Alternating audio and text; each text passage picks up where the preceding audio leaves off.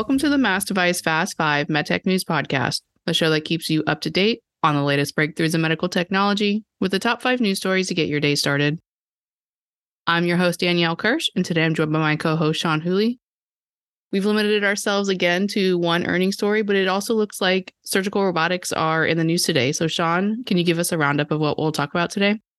I can. First and foremost, welcome back, Danielle. We had a lot of surgical robotics news yesterday, so it carries on through today. But today we'll discuss Alcon's third quarter performance, a new surgical tool from Ethicon, funding for surgical robotics company Virtuoso Surgical, a new COO at NeuroOne, and a pharmacy benefit victory that expands access to the Beta Bionics iLet insulin pump. So let's get the earnings story out of the way first.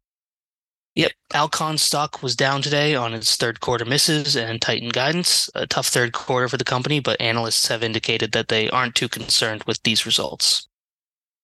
What were some of the financial highlights that stuck out to you?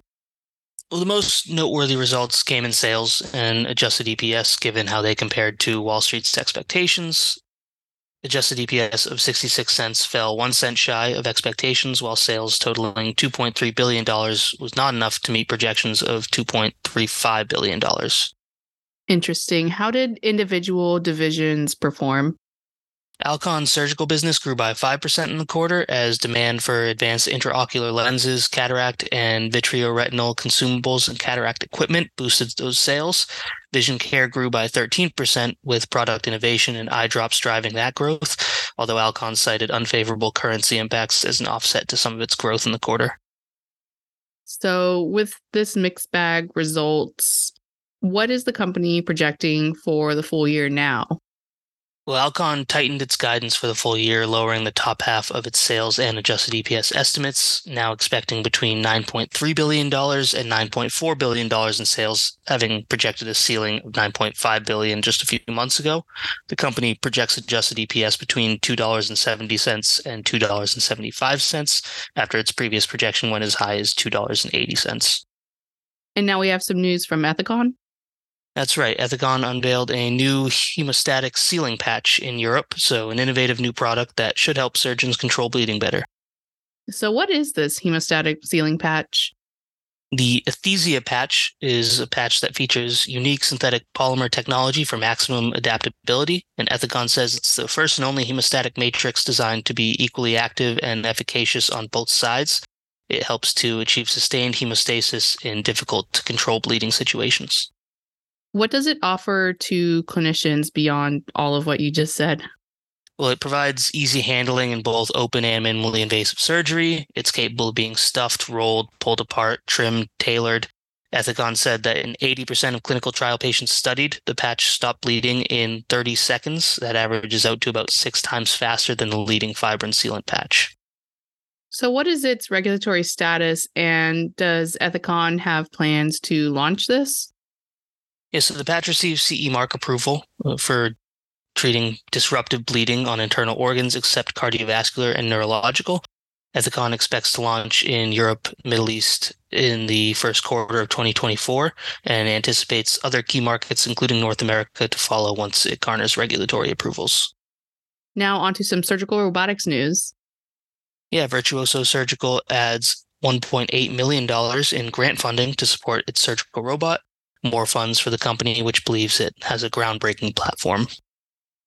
What will this surgical robot do? So this system utilizes what Virtuoso describes as a new scale of robotic tools and maneuvers for a range of uses across endoscopic surgery. The company plans for initial applications in bladder lesions and benign prostatic hyperplasia tissue removal, but it has eyes on future surgical procedures with tools delivered through rigid endoscopes, so it could definitely be used in many more applications. What will these funds go toward? Well, the grant enables the company to continue its research using its robotic technology to improve bladder lesion removal.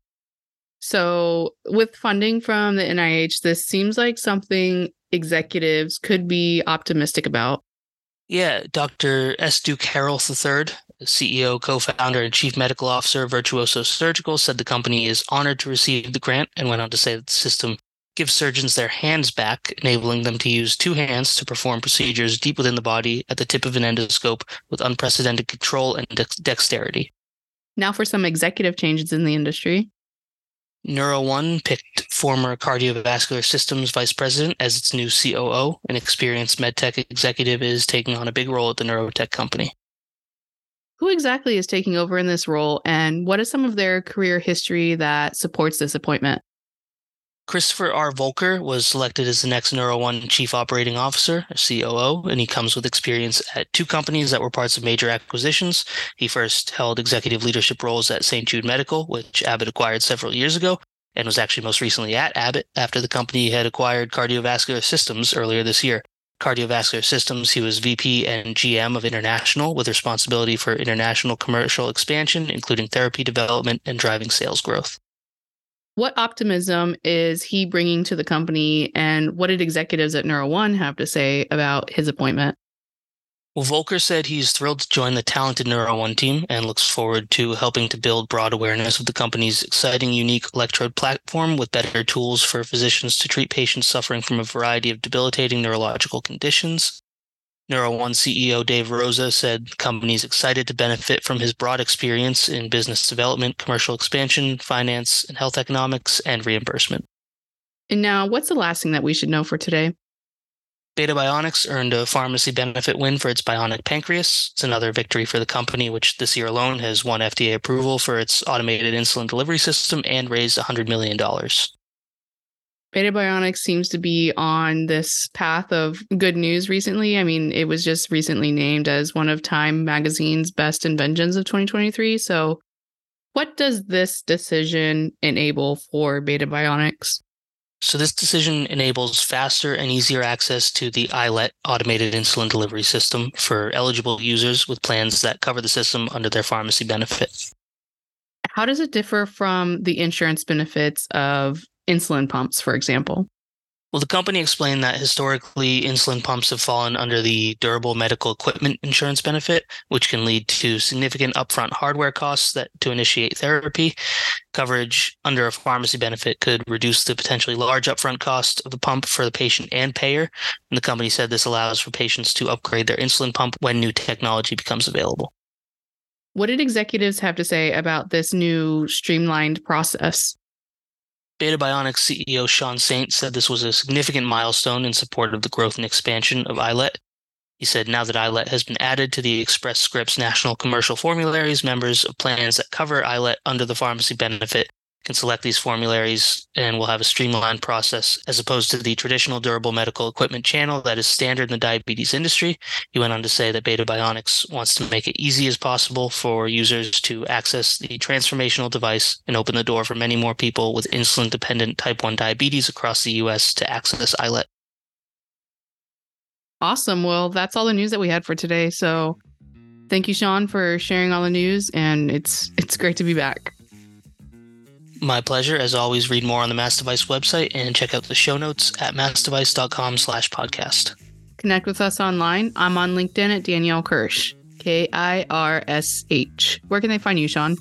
You can find me on LinkedIn, Sean, Sean, Whooley, Whooley.